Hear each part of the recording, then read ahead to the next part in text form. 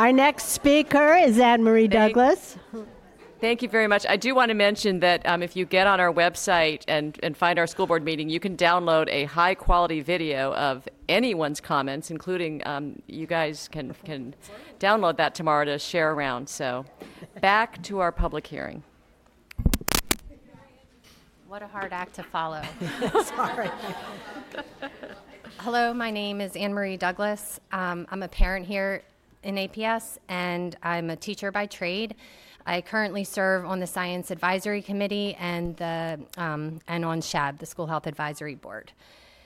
I would like to talk to you tonight about how to save a load of money.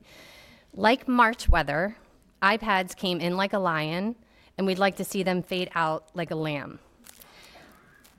All we asked for was a county-wide outdoor classroom coordinator. That was one of the Science Advisory Committee's recommendations. We have just one for the entire county. We have technology coordinators at every school. The budget does not reflect the needs of APS students or the views of its taxpayers. So let's save money in two ways: right away, and then long-term over time by bypassing all the remedial therapies and instructions that these devices contribute to. We cannot ignore the data on device usage, eyesight, attention span. I don't have much time here, so let's keep up with the data. And let's also keep up with the data about how we can heal and grow in complex environments like outdoor classrooms. There's simple and free techniques, such as looking up at the clouds and the trees and the skies, that we can implement that will help our anxious students. And I have a load of, 2 minutes.